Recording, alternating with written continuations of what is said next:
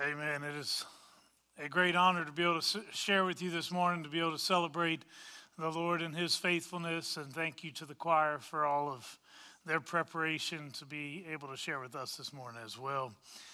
Welcome to our homecoming service. Actually, I'm supposed to dismiss the children to Children's Church. If there are any kids that have not already made their way that direction, you see Miss Amy to my left and your right.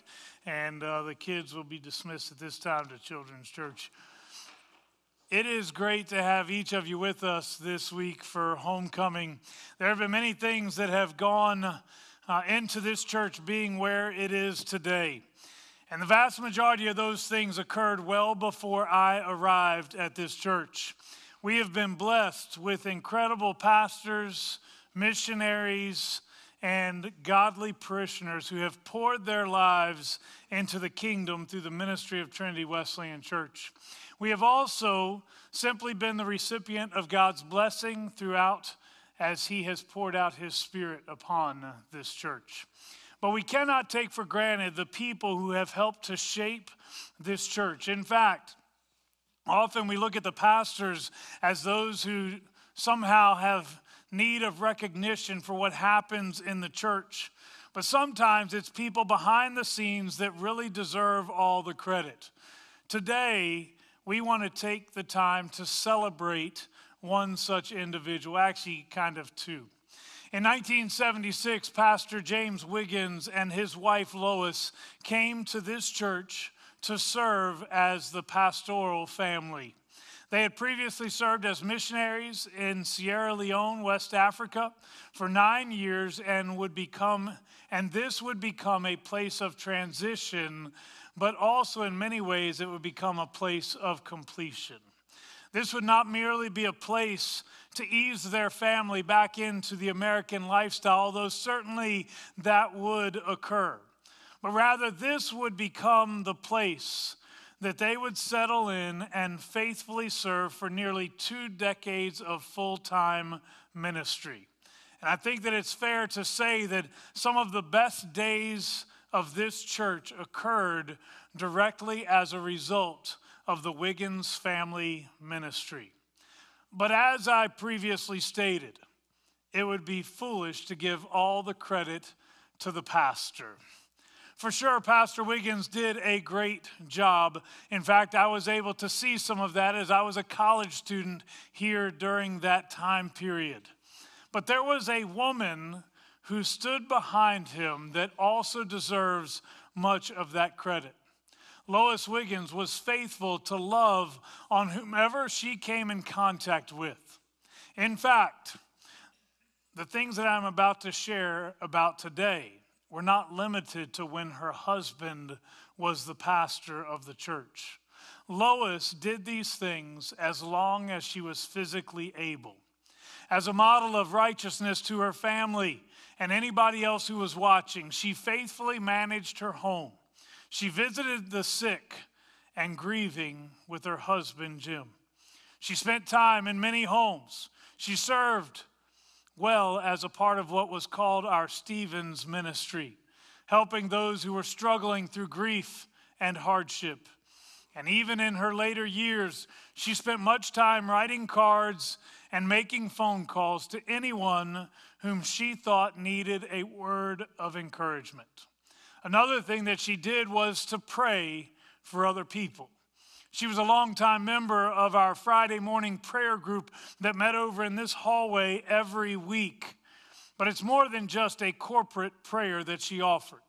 My guess is that many of you were prayed for by her, and you probably didn't even know it. And that's because she didn't do it for show. I can remember multiple visits where I, as her pastor, would ask if I could pray for her.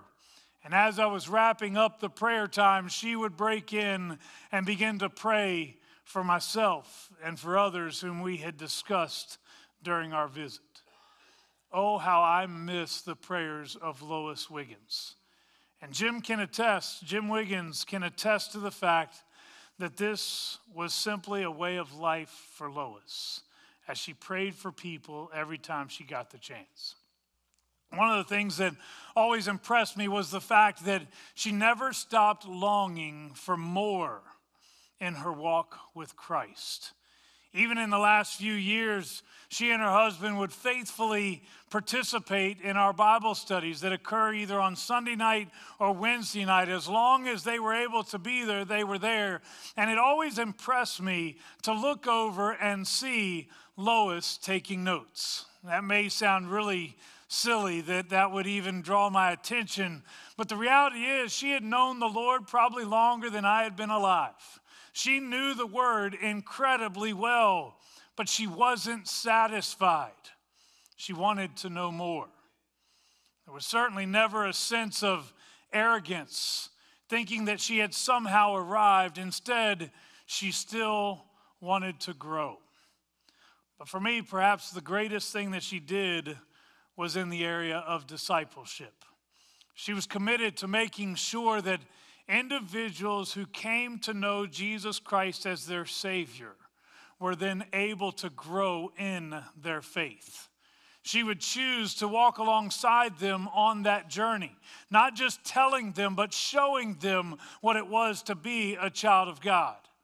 And I would venture to say that much of the spiritual depth that developed in this particular church was at least partially the result of her faithful labors. In addition, I've spoken to Sunday school teachers who first discovered their foundational faith through her discipleship ministry. My guess is that every church pastor wishes they had 100 or so Lois Wigginses. I've often wondered at what I want people to remember me as. A great preacher, maybe a loving pastor, maybe a good dad. All of those things would be good and admirable. But maybe the thing that all of us ought to strive for, to be remembered as, is what we've seen in Lois Wiggins. She was a faithful servant to the Lord and to the church, who consistently made disciples, and she made a difference everywhere that she went. Later today, we'll have a lunch around 1 o'clock, and at that lunch, we'll also be rededicating a library over in the Family Life Center. Many years ago, prior to my arrival here at Trinity, that library was dedicated in memory of a wonderful, godly lady named Betty Spearman. This was an opportunity to not only memorialize a godly woman of influence, but to invest in the ongoing work of Christ here at Trinity Wesleyan Church. Since then, that room has been used for so many different ministries, hosting small groups, board meetings, youth group functions, Sunday school classes, as well as simply being a nice place to escape for a quiet study. I confess that on multiple occasions I have parked my vehicle so that nobody could see that I was here. And then I have snuck into that library as a place to study and not be disturbed. Well, the family of Betty Spearman, several of whom typically attend our second service, graciously approached me several months ago, suggesting that that library be rededicated in memory of Lois Wiggins. After talking with both families, the decision was made to not have it named after only one of these great ladies, but rather to have it dedicated in honor and in memory of both of these great ladies. So as of this afternoon, it will be identified as the Betty Spearman Lois Wiggins Library. In fact, this is the plaque that will be on the wall in there. But I also want to give you the chance to express your love and appreciation for Lois Wiggins. If you had an experience with her, if she influenced your life, I want to give you the opportunity to express that to the family. Especially, my goal would be that the family remains would be encouraged by that. I know many of you likely did this around the funeral time, but it was a little over a year ago, but perhaps Lois Wiggins specifically impacted your life, I want you to be able to share that. A table was set up this morning as you came in our foyer, and it will be over in the other building later in the day. But on that table, there is a journal, and I am inviting you to go and to record something in the journal regarding how Lois Wiggins has touched your life. If you'd rather just speak directly to the family, you're welcome to do so. But this journal could serve as something that the family will be able to look back on in the years to come, as they constantly live in celebration of the godly example that they have seen from Lois Wiggins. So I invite you to take advantage of that. Sometime today, go and find that journal and just write a memory or a note of appreciation. To Pastor Wiggins and to the rest of the family, I cannot adequately express how much I appreciated the influence of Lois upon this church. No matter how many great things are in store for the church in the future, there is no question that without Lois's love, faithfulness, and discipleship, that this church would not be where we are today. Thank you for loaning her to us for so long. But today is not just about Lois Wiggins. I want to take some time to dig into the Word. And as we do so, this is a passage that I believe that Lois would have very much appreciated, maybe even more so today. I want to read from 1 Peter chapter 1, and I invite you to turn in your Bibles with me to that passage. 1 Peter chapter 1, and today I'll begin reading in verse 3. I think in your sermon bulletin it says verse 5, but I didn't want to pass up the opportunity to share a couple extra verses. This is the final sermon in a series that we've been going through that explores the passion and the purpose of a New Testament church. So far, we've looked at what they were devoted to. They were devoted to the apostles' teaching, to the breaking of bread, and to fellowship, and to prayer. We looked at what they were empowered by, being filled with a supercharged spirit that restored that which was previously dead. We're talking about the Holy Spirit coming into our lives. We talked about what they lived for, as Colby shared last week, getting as many other people ready for the second coming of Jesus Christ. And today, I want you to see that the New Testament church was one that always kept their eyes on the prize. But before I read this passage, let me share one last thing with you. Earlier in this series, I had an individual who is relatively new to the church approach me. He's probably been attending the church for about 3 months now. He asked, how would you describe the pulse of the church today? It's great that we can look back on the move of God over the last 20, 30, 40 years. But how would you describe the pulse of the church today? What he was asking is the church thriving or is it on life support? Is the church hungry and ready to grow spiritually? Or are we just barely hanging on? Are we perhaps even just along for the ride? Now, clearly, as a pastor, I want to be able to answer that the church is on fire. I want us to be filled with people who have that supercharged infilling of the Holy Spirit that causes us to be transformed and always seeking more and more of Jesus.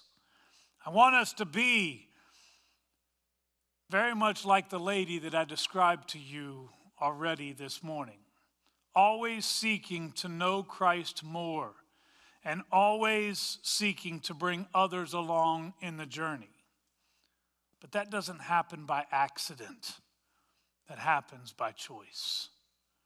That happens when God's people fix their eyes on what lies ahead rather than becoming so fixated on what we want or what others have done. That happens when we fix our hearts on God's plan rather than our own plan. Now let me read this to you, beginning in verse 3. 1 Peter chapter 1. Praise be to the God and Father of our Lord Jesus Christ. In his great mercy, he has given us new birth into a living hope through the resurrection of Jesus Christ from the dead, and into an inheritance that can never perish, spoil, or fade. This inheritance is kept in heaven for you. A great truth here. You see a heart of celebration, but you have a heart of anticipation as well. I spoke this week with some Clemson police officers, asking them why they chose to become police officers. I realize that not everyone will answer the same way, as their minds work differently. One admitted that he wanted to become an officer so that he could drive fast and not get in trouble for it. Another shared about those who had helped his family when he was younger, and he wanted to do the same for others. One said he loved this community and he wanted to make it a better place. Another shared that he just always wanted to help people who may be hurting. I then asked the same follow-up question to each of those officers. Is it what you expected? Unanimously, all four of the officers that I spoke with said very quickly, no. In some ways, the job brings things that are more difficult than expected. In other ways, the job brings things that are better than expected. But regardless of the expectation, they know what they are doing matters. They're making a difference. In a similar manner, the New Testament church was filled with individuals who had entered into a new type of birth, a new birth. They had chosen a new path that not everyone would have chosen. And with this new birth, it would bring with it both difficulty and blessing. But it would no doubt be worth it in the end. The first thing I want you to see this morning is that the only way to new birth is through the resurrection of Jesus Christ. It is only by his great mercy, according to this passage, that any of us can receive this living hope. And this living hope includes what happens here today, the transformed lives that we live in this lifetime. But it also includes the eternal inheritance that awaits us in heaven.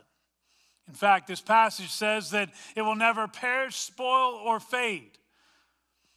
So the next few verses help us to dig deeper into this. Starting in verse 5, look at it. This is where we'll spend most of our time this morning. This inheritance is kept in heaven for you, and this is verse 5, who through faith are shielded by God's power until the coming of the salvation that is ready to be revealed in the last time. In all this you greatly rejoice, though now for a little while you may have had to suffer grief in all kinds of trials. These have come so that the proven genuineness of your faith, of greater worth than gold, which perishes even though refined by fire, may result in praise, glory, and honor when Jesus Christ is revealed. Though you have not seen him, you love him, and even though you do not see him now, you believe in him and are filled with an inexpressible and glorious joy. For you are receiving the end result of your faith, the salvation of your souls. I will tell you, I'm reading today from the New Living Translation. That's partially because that's what I read in my devotional time typically. I refer to this as the Bible for dummies. It's easy for anybody to understand. That's why I choose to use this today. The first part of this passage says that God's power is shielding us. And I promise to come back to that in just a moment. But first, I ask you, what was the New Testament church focused on? As we've looked at all of these verses so far, what do we see the church focused on?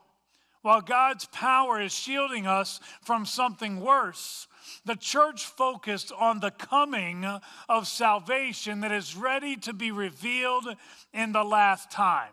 That's what they're focused on. And it's not just in this moment. It's not just because we think the end is drawing near, which I do believe today that it is drawing near. We're talking about 2,000 years ago.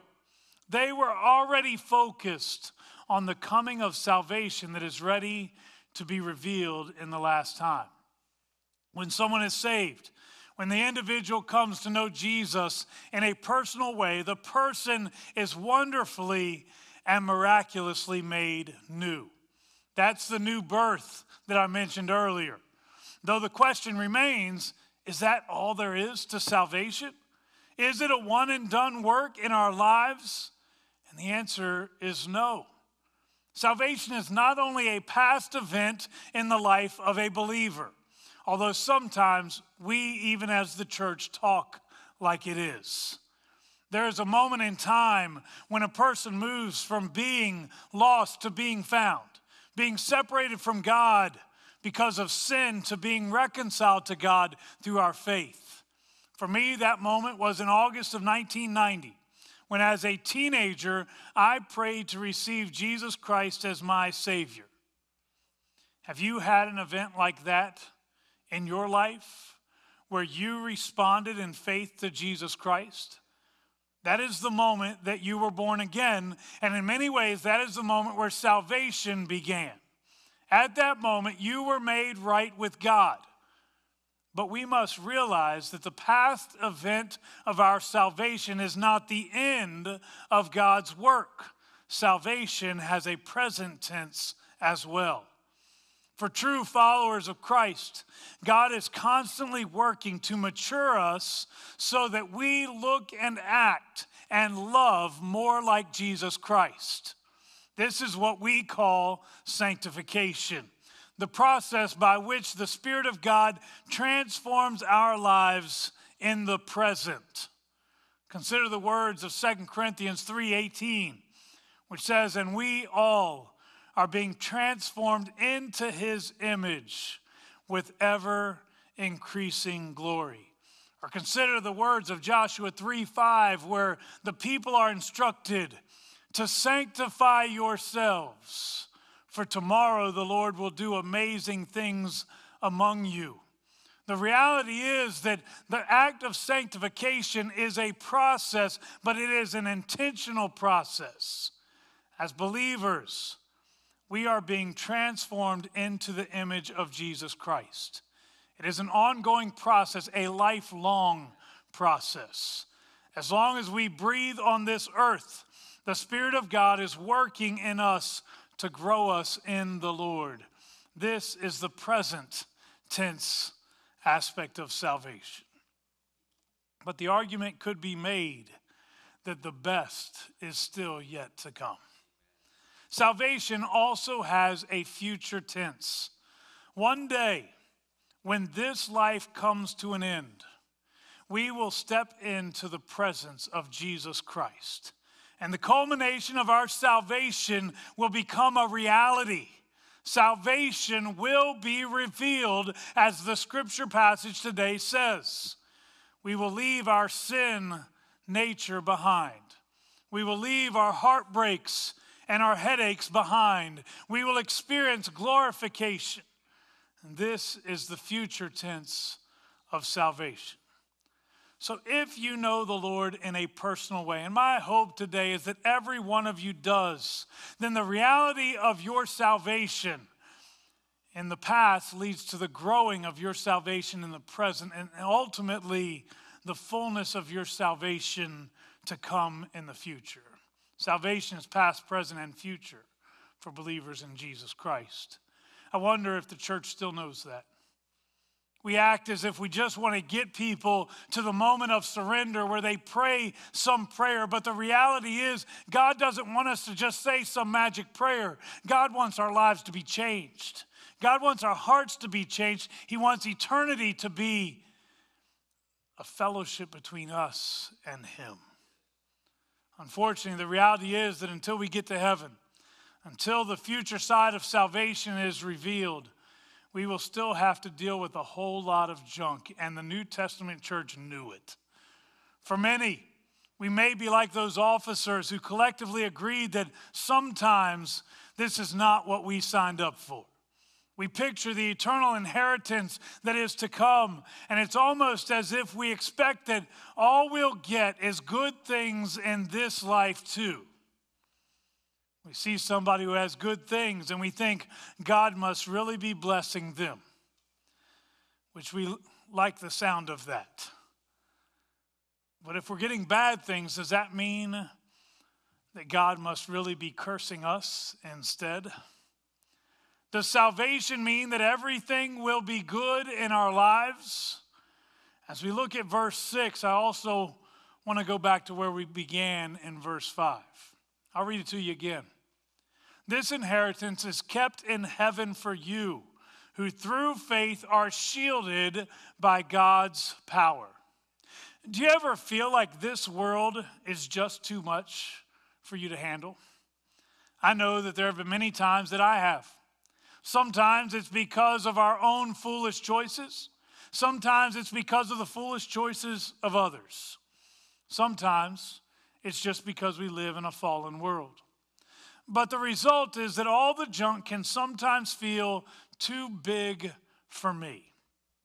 But according to this verse, we who have placed our faith in Jesus Christ are shielded by God's power.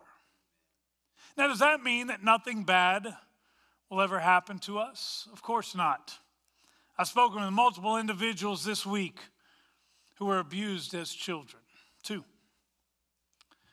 Was God not shielding them in their childhood? I've talked with a grieving family that was preparing to say goodbye to their loved one, and since he has passed away, has God not been shielding them?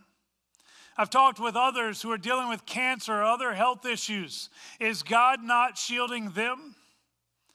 I also talked with one who lost his job recently. Has God not been shielding him? And even in today's passage, in verse 6, we read that now for a little while you may have had to suffer grief in all kinds of trials. Has God's power not been shielding them from their grief in all kinds of trials? The answer to each of these questions is yes, God's power is still shielding them. But the presence of God's power does not mean that we will never have to deal with hardship. It simply means that we won't have to handle it on our own. God will be with us. In addition, one of the other thoughts that comes to my mind with this is that it is God's presence that keeps things from being worse than they currently are. Sometimes we think a situation can't get any worse than what we've already experienced, only to find out later that it absolutely can get worse. Be grateful for God's power that has kept things from getting worse. The scriptures speak often about bad things happening to good people, godly people, and how God can use those things for good. And it is likely that all of us have seen it happen. You remember the story of Joseph, where Joseph had been sold into slavery by his own brothers. And in Genesis 50, verse 20, as his brothers have now come to Egypt, and Joseph is in a position of authority and blessing, and he has certainly experienced the goodness of God in the midst of all the difficulty along the way. In Genesis 50:20, he says to his brothers, the things you intended to harm me, God intended for good. Yes, we'll have to go through difficulty, but God can use those things to do good. Think about it. How has God changed you, helped you develop through some type of hardship? How has God used hardship to help somebody else? Rejoice over that. This is what's talked about in our passage today. Today's junk is an opportunity for you to be a living testimony to the rest of the world. It's easy to praise the Lord in the midst of blessing. It's easy to remain faithful when everything is good in your life. In fact, that was the argument from Satan regarding Job. You remember that? Listen to the encounter between God and Satan as recorded in Job chapter 1, verses 8 through 11. Then the Lord asked Satan, have you noticed my servant Job? He is the finest man in all the earth. He is blameless, a man of complete integrity. He fears God and stays away from evil. Let me just stop and say, man, I hope that one day the Lord will be able to brag on me. Maybe not to Satan, where it ends up in this challenge. But I want to be that kind of man, and I hope that's your prayer as well. Satan replied to the Lord, "Yes, but Job has good reason to fear God. You have always put a wall of protection around him and his home and his property. You have made him prosper in everything he does. Look how rich he is. But reach out and take away everything he has, and he will surely curse you to your face." The idea is, of course, he's faithful because everything's good in his life. But take away all that prosperity, all that goodness, he'll turn his back on the Lord. But he didn't. After losing everything, we read at the end of Job chapter 1, Job stood up and tore his robe in grief. Then he shaved his head and fell to the ground. Listen to this. To worship. He said, "I came naked from my mother's womb, and I will be naked when I leave. The Lord gave me what I had, and the Lord has taken it away. Praise the name of the Lord." And what happens is that in keeping with today's passage, our response to hardship serves as an opportunity to praise the Lord. Sure, there will be those who will do whatever they can to kick us while we're down. In Job's case, he had three, I'll call them friends because that's what it says in Scripture. They weren't good friends. He had three friends who constantly blamed him for his suffering and even encouraged him to go ahead and curse God and die. He had another young man named Elihu who in his self-righteousness rebukes Job from chapters 32 through 37, mixing spiritual truth with his own opinion and then giving credit to the spirit within him. Yet Job had done nothing wrong. But while there will be those who want to kick us while we're down, there will also be those who will see our response to suffering, and it will result in praise, glory, and honor to the Lord. Now I want to get back to our original passage for a few moments back in 1 Peter chapter 1. I told you earlier that in regard to salvation, that the best is still yet to come. And that is absolutely true. But there are actually two elements to salvation that are highlighted in this passage. Look first in verse 8. Though you have not seen him, you love him. And even though you do not see him now, you believe in him and are filled with an inexpressible and glorious joy. As Peter writes this, he speaks as if he knows the hearts of those receiving it. He says that I know you haven't seen him, but you do love him. The him, we're talking about Jesus. Well, how does Peter know that they love him? I suggest to you that there are two ways that Peter would have known that already. The first is obedience. Jesus had said, "If you love me, you will obey what I have commanded." It is likely that Peter's original audience had chosen a life of obedience to the Lord. They had never seen him face to face, but they still obeyed what Jesus had taught. In fact, this leads to the other thing that revealed their love for God. Listen to 2 John chapter 1, verse 6. Love means doing what God has commanded us, and he has commanded us to love one another, just as you heard from the beginning. So the first part of this is what we've already talked about. If you love me, you will obey what I have commanded. But then John adds that true obedience will also include a love for one another. Jesus said that whatever we've done for one of the least of these, whether it's somebody who is hungry, someone who is sick, or someone who is in prison, you have also done it unto me. He's saying that if you really love me, you will also love the hurting people around you. It is safe to assume that Peter references their love for Jesus. As he does so, he has already witnessed their love in action.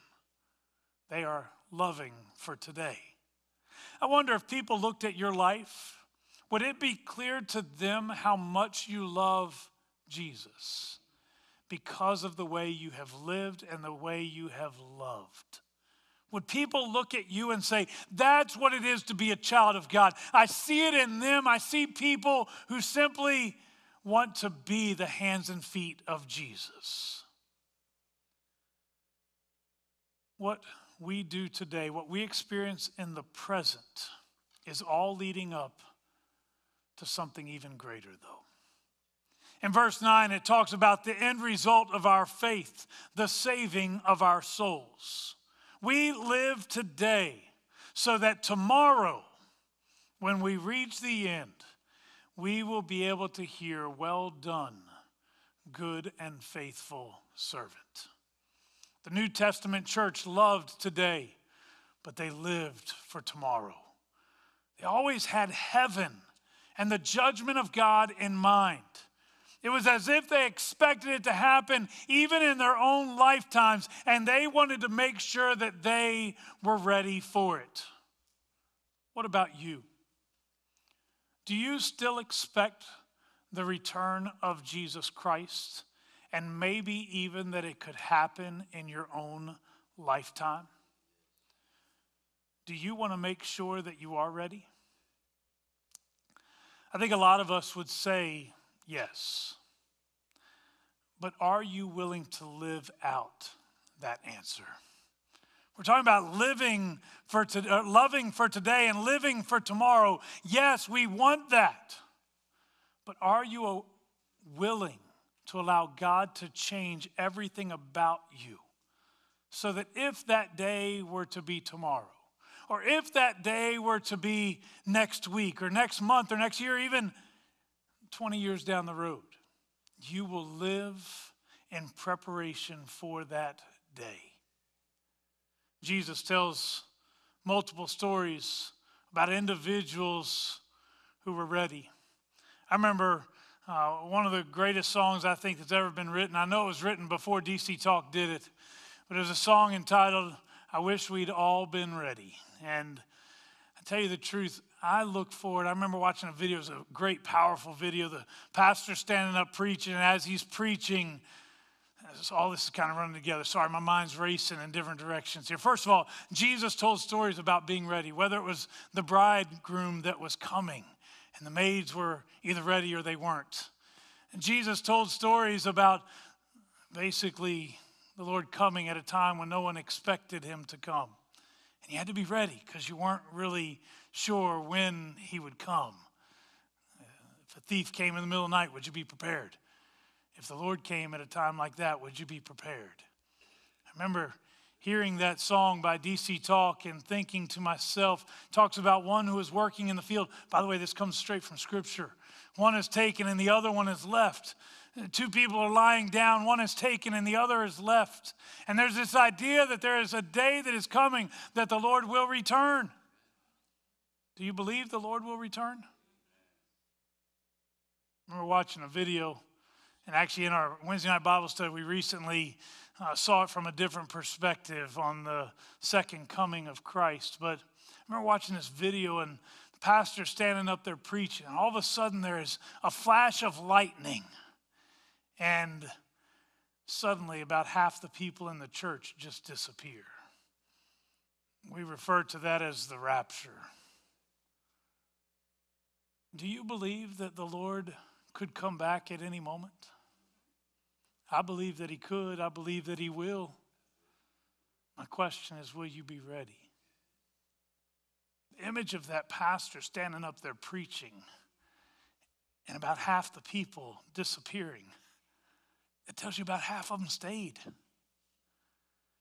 are probably many in the church who have talked about being ready. But if the Lord were to come back today, they're not ready. My challenge for you today is to make sure that you are ready. Live as if truly eternity could be around the very next corner. If you would bow your heads with me. Father, as we come before you today, we are so grateful for the hope that we have in your Son, Jesus Christ. We're grateful for the promise that this world is not all that we have to look forward to. We see in the Scripture references to a new heaven and a new earth, a day that will come where the Son of Man will descend from heaven above, and even those who are dead already in Christ will rise up, and the rest of us will go and meet him in the air. We believe that there is a day that is coming where your Son will return. Lord, I pray that every individual in this room would be ready for that day. Lord, I pray that if even right now, if an individual in this room or one who is watching online is not ready to meet you, I pray that you would allow them the forgiveness of sins. You tell us in 1 John 1:9 that if we will confess our sins, that you are faithful and just and will forgive us our sins and cleanse us from all unrighteousness. Lord, may we not wait for some day down the road to make things right with you. But right now, Lord, I pray that you would grant us forgiveness of sins so that if today were the day that you would choose to return, we would be ready. Father, I pray that you would help us to live that out, not just saying, yes, I said a prayer, but every day moving forward. I pray that you would help us to live as those who are passionately seeking you above all else. Help us to be that New Testament church that constantly had our eyes fixed on the prize, knowing that there is more to hope for than what we receive in this life. With every head bowed and eye closed this morning, maybe today you would say, Pastor, I want that forgiveness of sins. I don't have it right now. If the Lord were to come back, I am not ready. I want to be able to pray for you. If that's you, would you just raise your hand real quick? I want to pray for you. Father, I pray right now that you would help us to all be ready. Forgive us of our sin.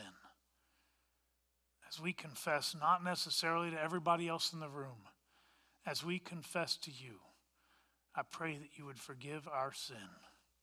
Make us new today.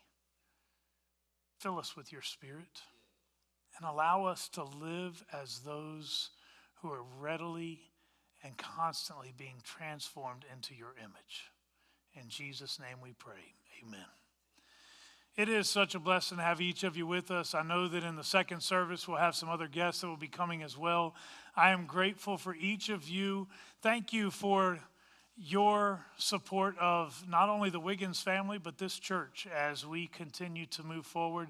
I believe very firmly that the best days of the church are actually ahead of the church. But a part of it is because of the foundation that others have already laid. Thank you for being with us today. Go in peace. Come back for lunch.